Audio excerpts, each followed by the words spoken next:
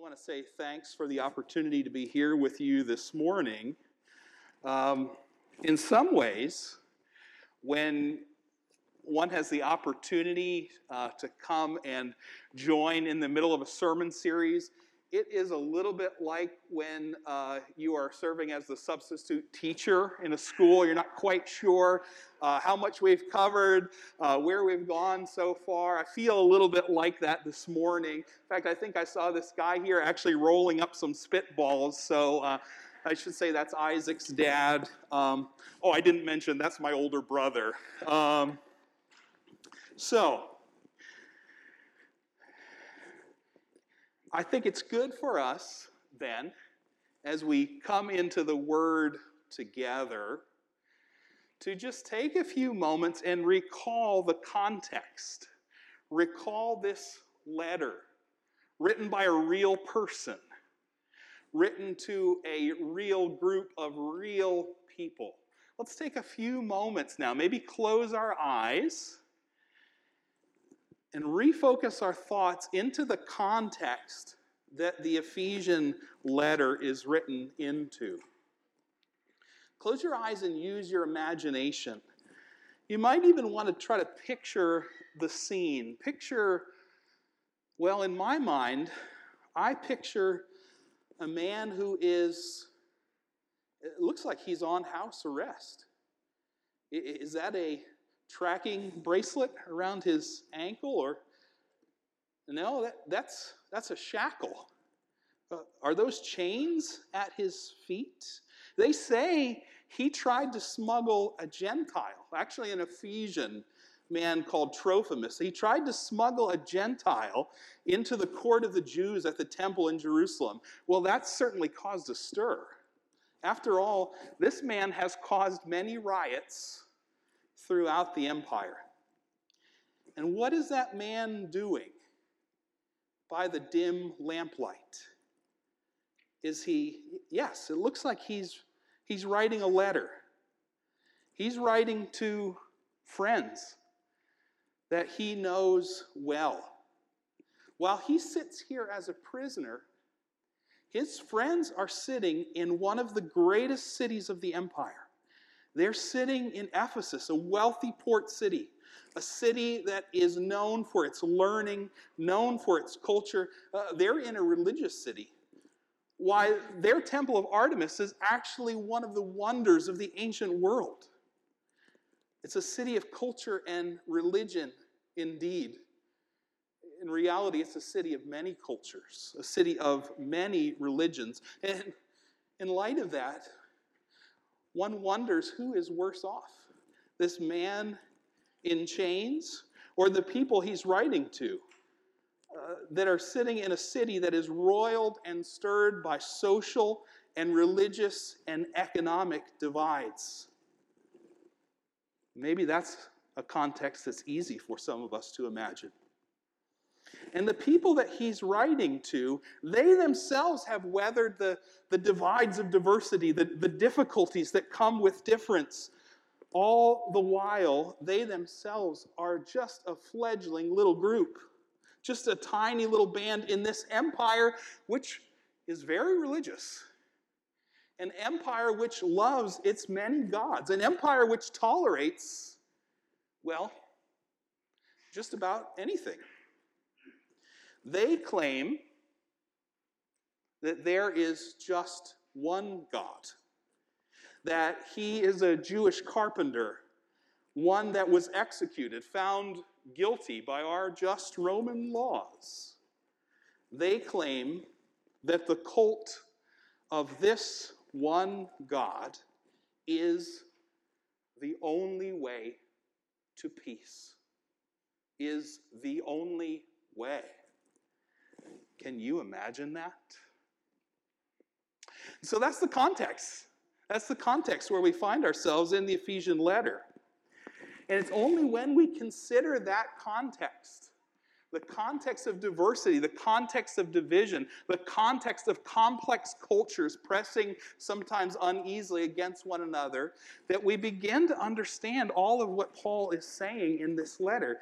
You've already seen together that he begins by declaring amazing things about our identity, about your identity.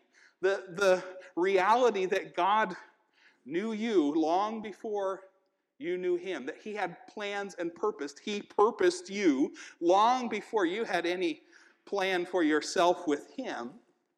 You've already read that Paul, in ways that are really kind of unusual for Paul as a writer, he begins not so much with Christ's suffering, which is normally his starting point, but with this high and soaring Christology. Jesus is presented as the glorious Christ, the Messiah, the anointed one of the God of the universe. Yes, he was humbled in death, but so he could be exalted in resurrection, now seated at God's right hand, now seated in the heavenly places. There's so much language Paul uses to tell us that now Christ is far above all of this strife that we live in now. And in fact, he's been given a name that is above all other names, not only in this age, not only in this present reality, but for all time to come. Paul reminds that God, the creator of the universe, has put all things under the Christ's feet, under the anointed one's feet, and gave him to be head. And of course, for those of us who are conversant with the scriptures, we know that Christ is the head of the church, but that's not Paul's starting point. He says he's given him to become head over all things, and even over the church, you and me, all those who call Jesus Lord. And he says that we now are his body, the Christ's body here on earth, the fullness of him who fills all in all. That's astounding. You have seen in the previous chapters Paul speaking about ultimate realities, which is a little bit unusual for Paul's letters.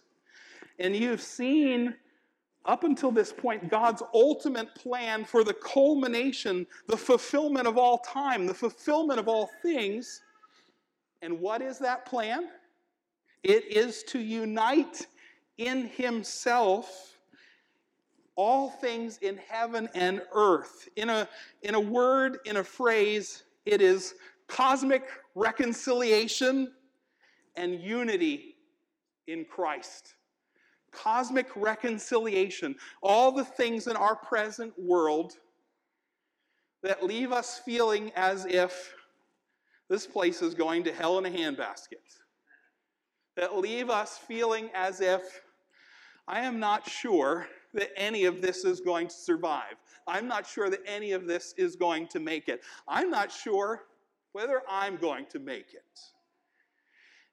And it's into this context and into the Ephesian context that Paul speaks these powerful words that God has a plan, and it is for cosmic reconciliation, all things made right together. And it is for unity, ultimately unity to be achieved in Christ. Ephesians is a book about unity, and it is written to a people that are suffering division. They are plagued by tribalism. It's interesting to me, and you would have seen in previous chapters, Paul is very interested to address the situation between Jewish followers of Jesus. And at this point in time, that was the original group. That was the largest group of believers. And now, a growing number of Gentile followers of Jesus. What is interesting is, I think, I'm not so thrilled with the use of the term Gentile in our English language translations, because many of us then would come with this idea that Gentiles are some monolithic group, that that's a particular group that has some identity in and of themselves, when that is not the case at all. The word that's there in the original language, ethnos, literally means the peoples. So you have this one people that God has been revealing himself to throughout the Old Covenant. And then you have everybody else, all the other peoples on the face of the earth. And so that term Gentile is not an in-group term that people use to describe themselves or to identify themselves. It is an out-group term that others use about them to tell them who they are not or what they are not. And what they are not, to many of the earliest believers, is one of us. What they are not are the chosen people. What they are not, in this context, is Jewish people. And Paul once subscribed to that thinking and far beyond that thinking. But now, it is very clear in the Ephesian letters, Paul makes his calling clear. He has been called to be an apostle, a sent one to the Gentiles. And again, if we're not careful, we may miss the significance of what he's saying. Whenever Paul uses that phrase or that noun to describe his own calling, what he's saying is, now I've been called as an apostle to the nations, to the peoples. But it is a gospel of reconciliation that he proclaims. Look at some of the powerful words, the reality. And Paul is talking as someone who once held a very different view on the matter, but because he has personally experienced, he has been confronted by the resurrected Christ, now his worldview has opened up to the point where instead of seeing difference that divides us, he sees among cultural distinctions and distinctions of background and language distinctions an essential unity that has now been built. And so we see that in chapter 2, verse 6, the Gentiles, the nations are now fellow heirs, members of the same body and partakers of the promise in Christ through the gospel. We could continue in chapter 2, and we see that Paul writes there, beginning in verse 12, remember that you were at that time separated from Christ, alienated from the commonwealth of Israel, strangers to the covenants of promise, having no hope without God in the world. As Dan mentioned, as Carrie mentioned, we spent the first 14 years of our life serving overseas, working primarily among the Palestinians. But in that role, and particularly as we moved into field leadership, we had the privilege of serving with Palestinian followers of Jesus. And their number was growing. Yeah, amen. Praise the Lord for that. It was something that many people thought they would never see. Now, some of those folks were from traditional Christian backgrounds and continued to have great fellowship with traditional Christian churches. Others were not from a Christian background. They were from a Muslim background. And their migration to become followers of Jesus was amazing and incredible. But that's not all of the body of Christ that we find in the Holy Land today. We also worked with networks of Messianic Jewish followers of Jesus. Now, if you know anything about the political climate between Palestinians, modern Palestinians, and modern Israelis, you would be excused for thinking that it may be difficult to really live as the body of Christ when people have, in some cases, an inability to even recognize the identity of the other. And yet we saw that in Christ, at times, there was I was going to say almost supernatural, I'm going to drop almost, a supernatural unity that was being built when men and women began to perceive that their identity in Christ, though not wiping out their cultural identity or their national identity by any means, but their identity in Christ became the key to inform all other identities, all other distinctions that they have in their lives. And we see that in what Paul is saying, that a new essential unity comes in to displace the distinctions that divide. Again, Paul writes, "But now in Jesus Christ, you who were once far off have been brought near by the blood of Christ. For he himself is our peace. He has made us one and broken down in his flesh the dividing wall of hostility." And remember, much of this religious divide was about signs in the flesh and identities in the flesh.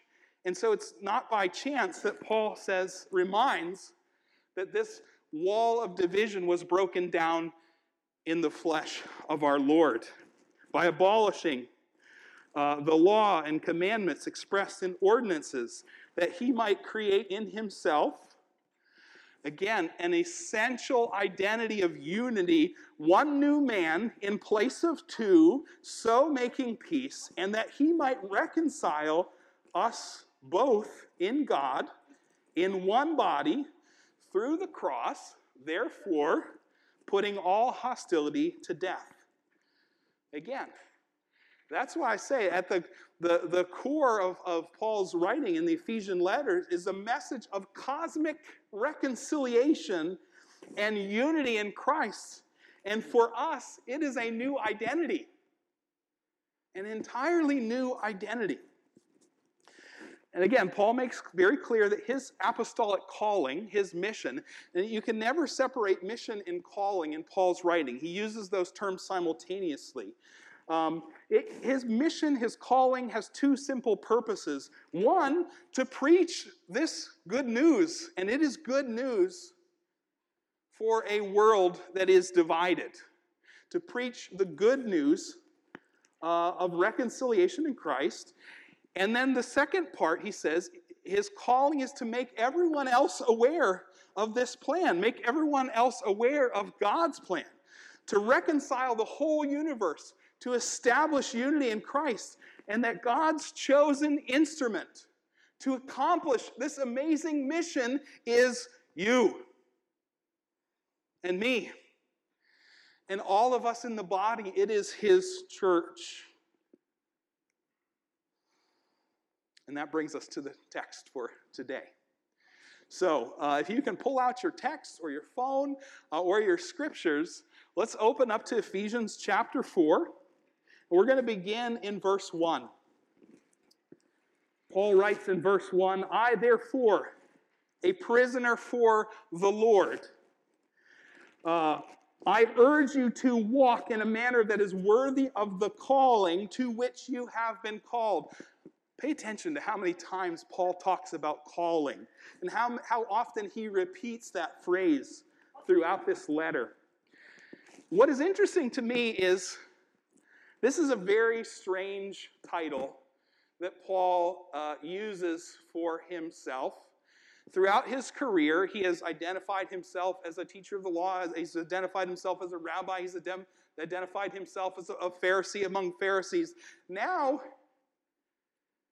writing to largely a Gentile audience, to the nations, in the context of the Roman Empire, he chooses a new title to identify himself, as he has elsewhere in this letter.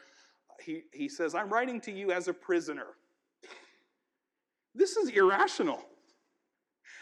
This is a title of shame in their society, as it might be in our society as well. But Paul, he turns that cultural value, that societal value on its head, and he takes it as a badge of honor. He proclaims that rather than being a prisoner of the emperor or a prisoner of the empire, he is a prisoner for, or we might even translate, a prisoner of Christ. He urges the believers then to walk, to conduct themselves in a manner that is worthy of their calling. Paul has already been talking quite a bit about calling in this letter. He lets us know that we have a part in his calling and God's great global redemptive plan. The scale, absolutely cosmic in scale, an amazing, powerful, awesome calling. So walk in a manner worthy of this awesome calling. And what does that manner look like? Verse 2, it looks like humility. It looks like gentleness. It looks like patience. It looks like bearing with one another in love.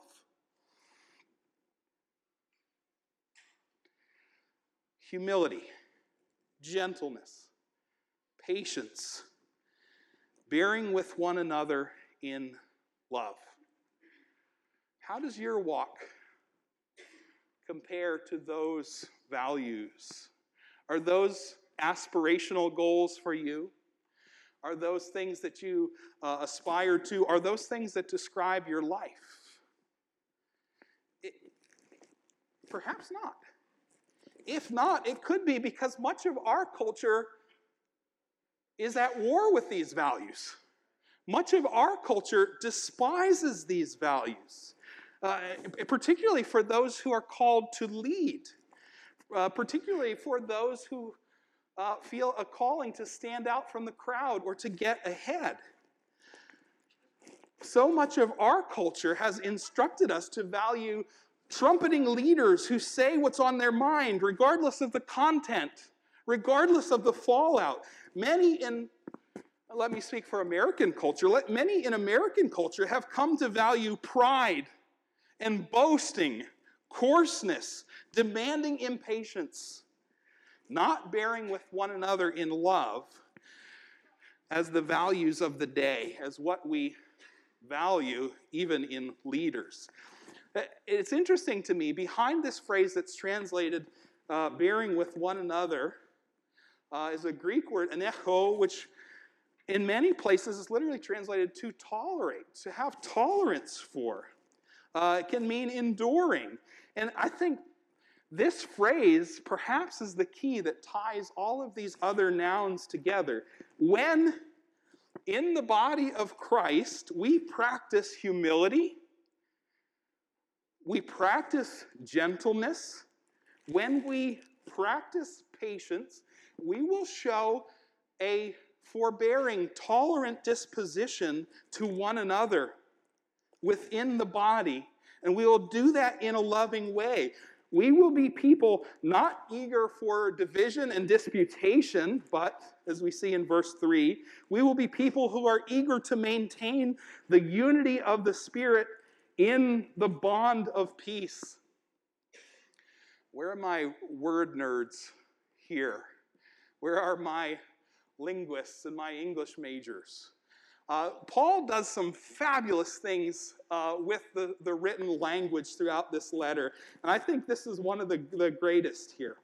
The root of the word that's translated here, bond, when Paul says that we'll be eager to maintain the unity of the Spirit in the bond of peace, is a word that literally in Greek means shackles. Chains, the links of a chain. And so Paul reminds his readers, I'm writing as a prisoner, and I'm not a prisoner of the empire or the emperor. I am a prisoner for Christ, but you too are wearing chains. You too are bound. And what are you bound to? You're bound to one another. And what are the links of that chain? Humility, gentleness, patience, bearing one another in love. Paul says, walking in a manner worthy of our call means that we will be eager to maintain the unity of the Spirit. And I don't think Paul is suggesting here that the Spirit can be divided. Rather, this unity is one that is only possible when we lean into, we press into, we practice absolute reliance on the Holy Spirit. Again, Paul is not writing to a monocultural, monolithic audience. But at the same time, unity does not mean holding all of the same ideas or seeing everything in uniformity. It doesn't mean pushing for one culture, one way of doing things. Really, It is found in a person. It is found by being centered in Christ and being animated by his Spirit, allowing the work of the Spirit to flow in our lives so that with ever increasing progression, we would experience the fruit of the Spirit. In our lives, we would experience the gifts of the Spirit and use those gifts together. We'll see more about that in just a moment. Again, it is found in being centered in a person, animated by one Spirit, choosing to embrace then the values and the virtues of this kingdom and set aside all values and virtues that do not comport, that do not align with our King and with his rule and with his kingdom. So cosmic reconciliation and unity in Christ, and for each of us, it is a new set of values. Paul continues in what is possibly one of the earliest creeds of the church. We can't miss the repetition of words here. We cannot miss the emphasis on oneness and unity. In fact, we see there are 7 ones here. 7, of course, very significant, symbolic number in the context that Paul is writing to. And again, the fact that he is listing out in 7s, he is repeating his words. This suggests to us that this was probably a doctrinal creed, a doctrinal statement that was used in the early church, maybe was sung together as a hymn. Well, let's look at these words in verse 4. There is one body and one Spirit, just as you were called to one hope that belongs to your call, one Lord, one faith, one baptism, one God and Father of all, who is over all and through all and in all. Again, we end in the universal, the cosmic nature of this redemptive plan. One body. Paul starts right off with the unity of believers in a context where unity is not easy, where ethnic and religious strifes, where social and economic divisions abound. In this new community, then, Paul is saying, in the Jesus community, there is only one body. And as is consistent with Paul's theology elsewhere, Paul never separates the body and the Spirit. He never separates the body and the Spirit. So he goes on to say there is one Spirit. Without the flowing, animating, breath-giving, life-giving power of the Holy Spirit, you have a dead body. A body with no spirit, a body with no breath is a dead body. Paul goes on to say, you are called to one hope that belongs to your call. And again, in Ephesians and elsewhere in Paul's writing, calling is synonymous with mission. It's the way that he reflects back on his own mission. And here he's talking about the church's mission, which is our mission. You see, I think it is interesting, too, that he links the mission with hope, because our mission, the mission of God in the world, is a now and in the present, but also a future-looking mission. And I think it can never be separated from hope. The mission Paul has already envisioned, as we've said, is global in scale. It's even cosmic or universal in scale. And it is a plan that embraces all nations, all peoples. It is a good news for all social classes. It is a plan to reconcile and set right all things. And why then is this mission so tied to hope? Because it is looking forward to its completion. It is envisioning a day when all things will be set right, when all things will be reconciled, all things will be united in Christ, as we read in Ephesians chapter 1, verse 10. Imagine that. I don't know about you, But there are many days when I look at the world around me and I begin to notice that there are things that don't seem right. In recent months and years, as we have been working among Syrian and Iraqi and other refugees that are flooding onto the shores of Europe, and we listen to their heartbreaking stories of loss of property, possessions, loss of freedom, loss of home, loss of citizenship. In so many cases, loss of family members, loss of spouses, loss of children for surprising number, loss in their physical bodies, loss of health, loss of limbs. There are days when that gets quite heavy. And I find myself crying out to God and saying, how long, O Lord? How long, O Lord, until all this suffering is brought to an end? I can only cry out in faith because I have read the end of the story, that I believe that it is God's great and good plan and purpose to one day set all of these things right, to one day reconcile all of us together. And even though we are engaging in tangible ways and with our hands and with our hearts and using every opportunity and resources that we can to try to come alongside some of those gripping needs, some days the only thing, and sometimes it appears the greatest thing that I can do is sit down with someone and listen to their pain and speak from the Word of God and speak from the faith that I hold to say, I can't make your suffering stop. I'm here. I'm ready to come alongside, but I don't have the power to do almost anything that you need. But I believe that a day is coming. I believe that God loves you even now. That He has a plan one day to set all of this right, to make this suffering end. His desire has never been for chaos.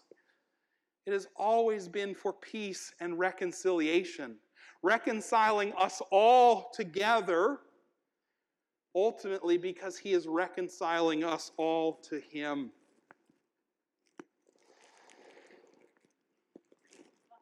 At the center of this mission, Paul goes on to say, is one Lord.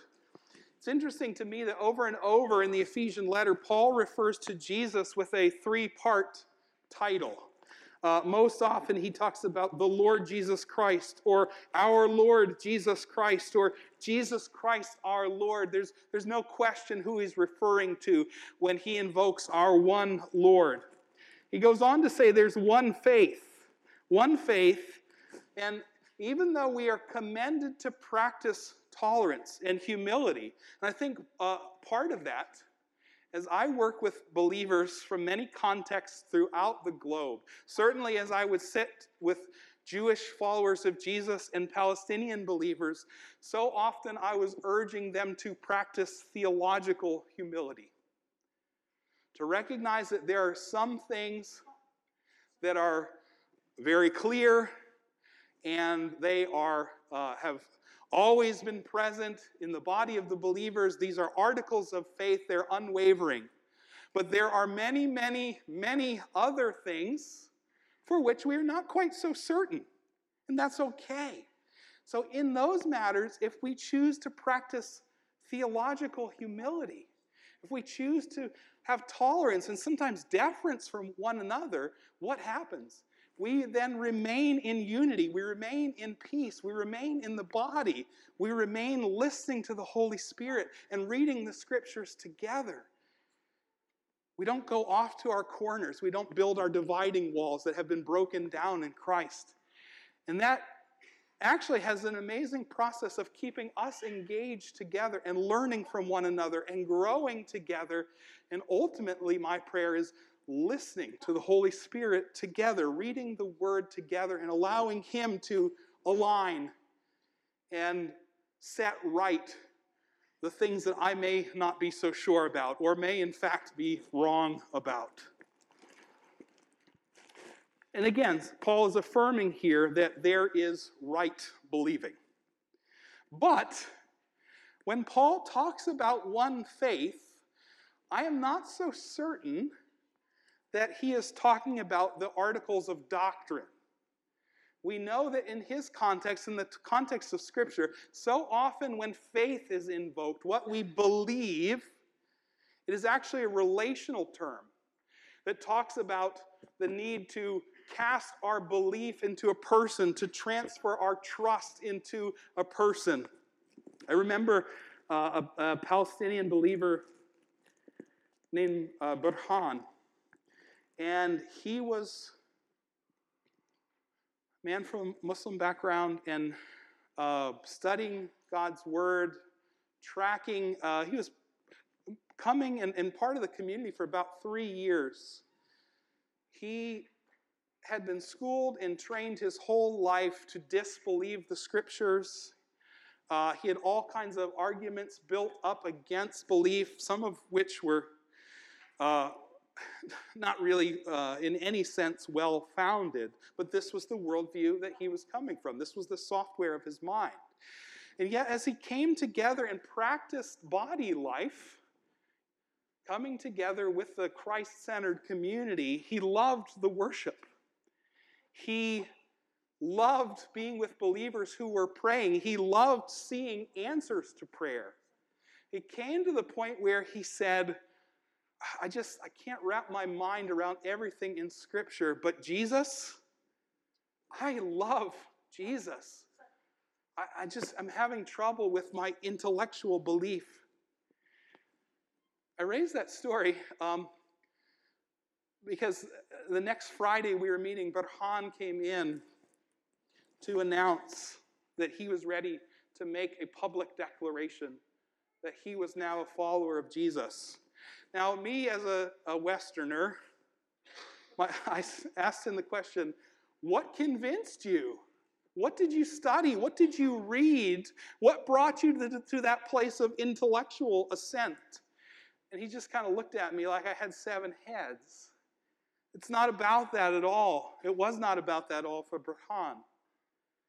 He had a dream, and in his dream, Jesus came to him, and he said, I'm not asking you to believe everything in that book that will come. What I'm asking you is if you believe in me, if you're willing to trust me, Jesus, as a person. Burhan said he woke and felt as if he had been punched between the eyes. He realized, yes, that is what this is about. It is about a relationship, a journey with a person. And just to make a long story short, I'm pleased to tell you that he continued he began his life as a follower of Jesus that day, but continued to track and study. And now Burhan uses the Scriptures, which he trusts implicitly, to help others from his background come to know the person of Jesus. And so I think when Paul is talking about faith, we need to be careful because many of us, if we are from a Western context, think about intellectual assent. I think it's probably more about relationally transferring our trust.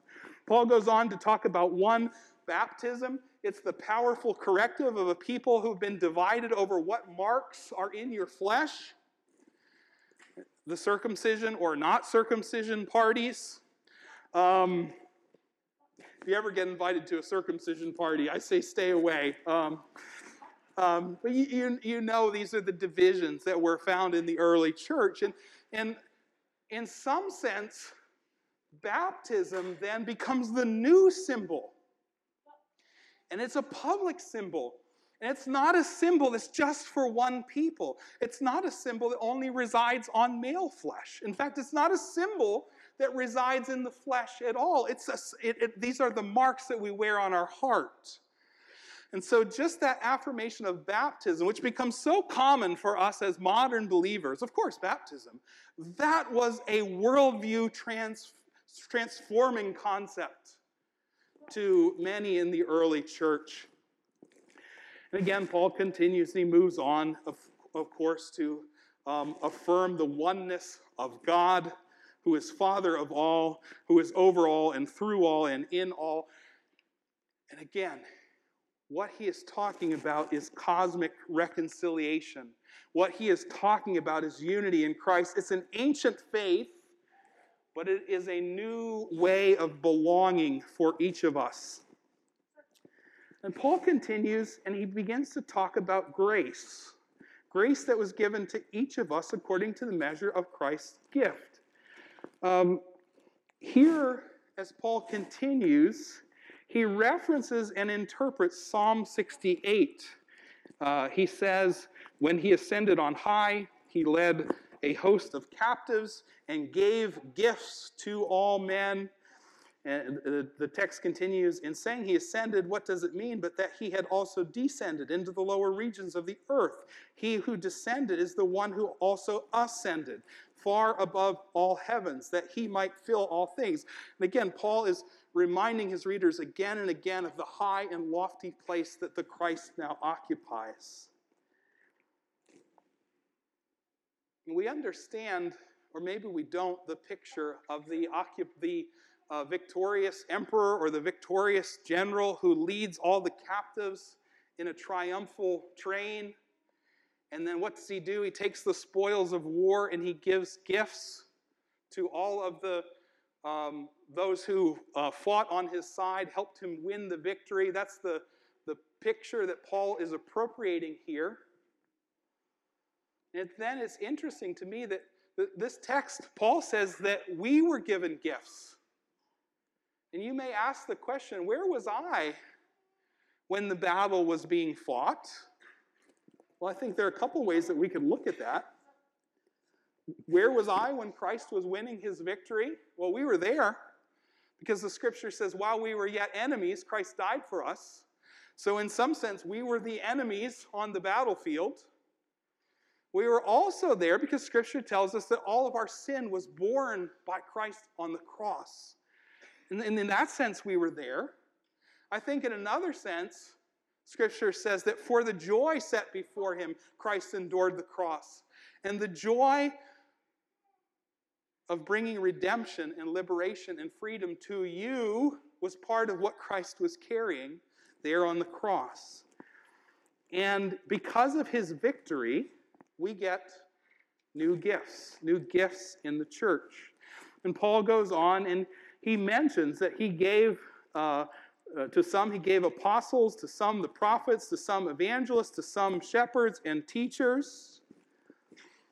Some have looked and said, okay, these are gifts that were given just to the apostles or just to leaders in the church. But many look and say, no, Paul says it right there. He has given gifts to each one of us.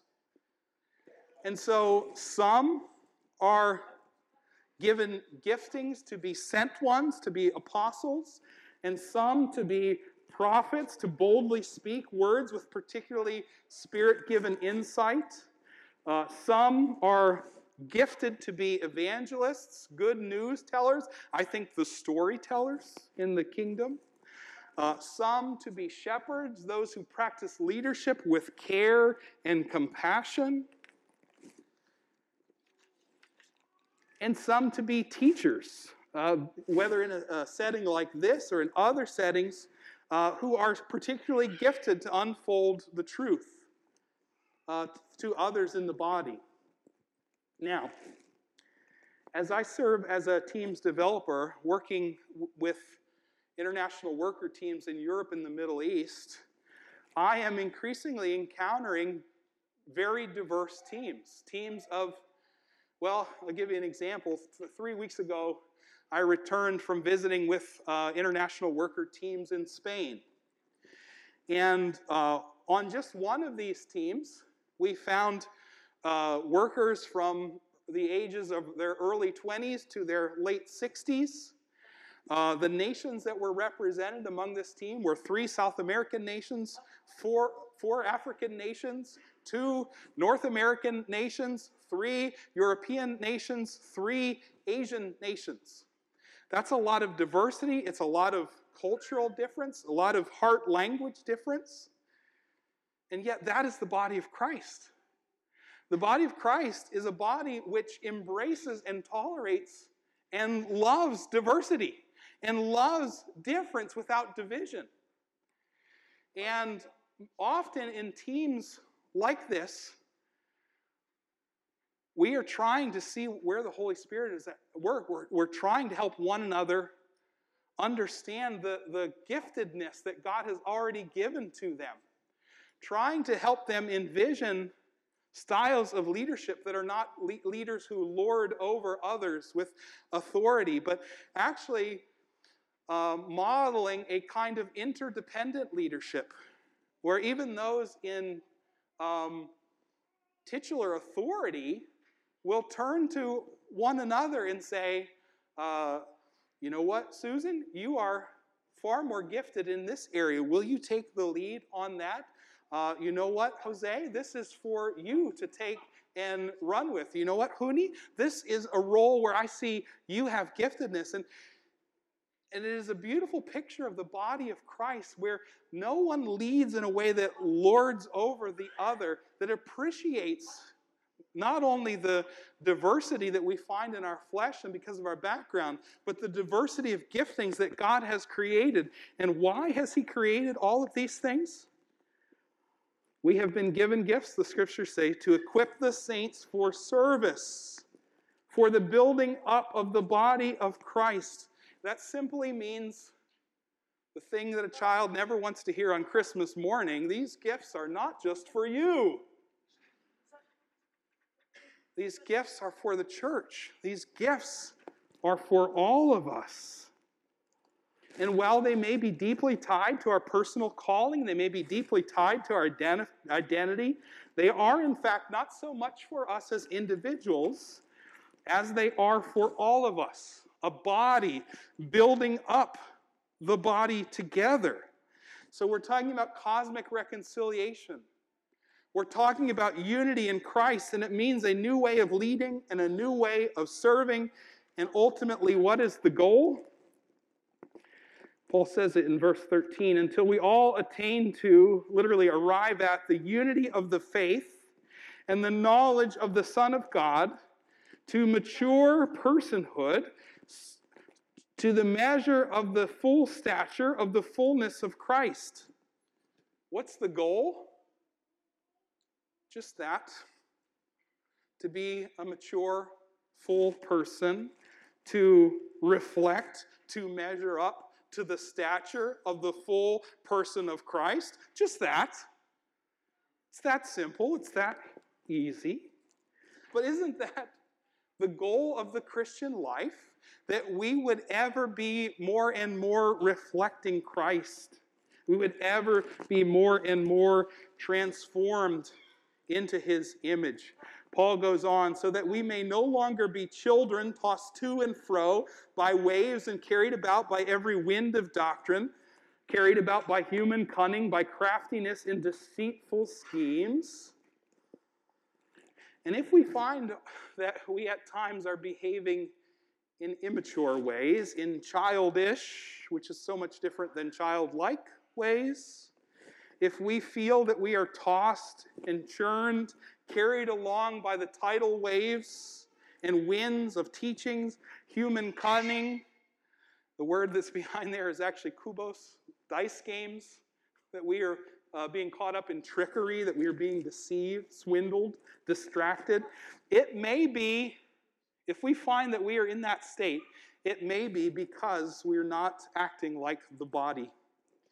We are not allowing ourselves, yielding ourselves to be animated by the Spirit, humbly putting to use the good gifts that we have been given for others. In this context, I think Paul seems especially concerned that we not withhold or misuse the gifts that we have been given for the benefit of the body. He says that, one, we need to speak the truth. We need to allow the Holy Spirit to give us boldness and direction and utilize the gifts that we've been given, but we need to speak the truth in love. To do that in loving, Christ-like ways. Finally, Paul concludes, rather, speaking the truth in love, we are to grow in every way into Him who is the head, into Christ, for whom the whole body, joined and held together by every joint with which it is equipped, when each part is working properly, makes the body grow so that it builds itself up in love. And that is a no person left behind picture. It is a whole body which needs every member. And it is every member which needs the whole body. The goal is the glorification of Christ, which is accomplished through God's global redemptive work, His mission, a mission that we have been called to join in, a mission to reconcile all creation, to bring all things in unity in the Son. And again, while this is first and foremost God's mission, God's global redemptive work, it is a mission that He calls each and every one of us to embrace. The Spirit, the gifts, the unity in the body, all in order to accomplish God's great and good global redemptive mission, which is reconciliation, cosmic reconciliation, reconciliation of all things. And it is expressed in and yields as its fruit unity in Christ. As the worship team comes, let's take just a moment, maybe close our eyes.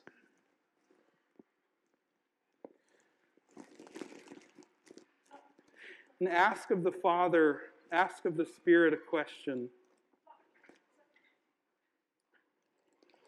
Lord, would you help us to see and understand? Would you show us greater opportunities to press in to your work in the body of Christ? What would you call us to? What opportunities would you invite us to take so that we would be more in the life of the body? That we would experience and be blessed more by the life of the body? What would it look like to be fully within your body?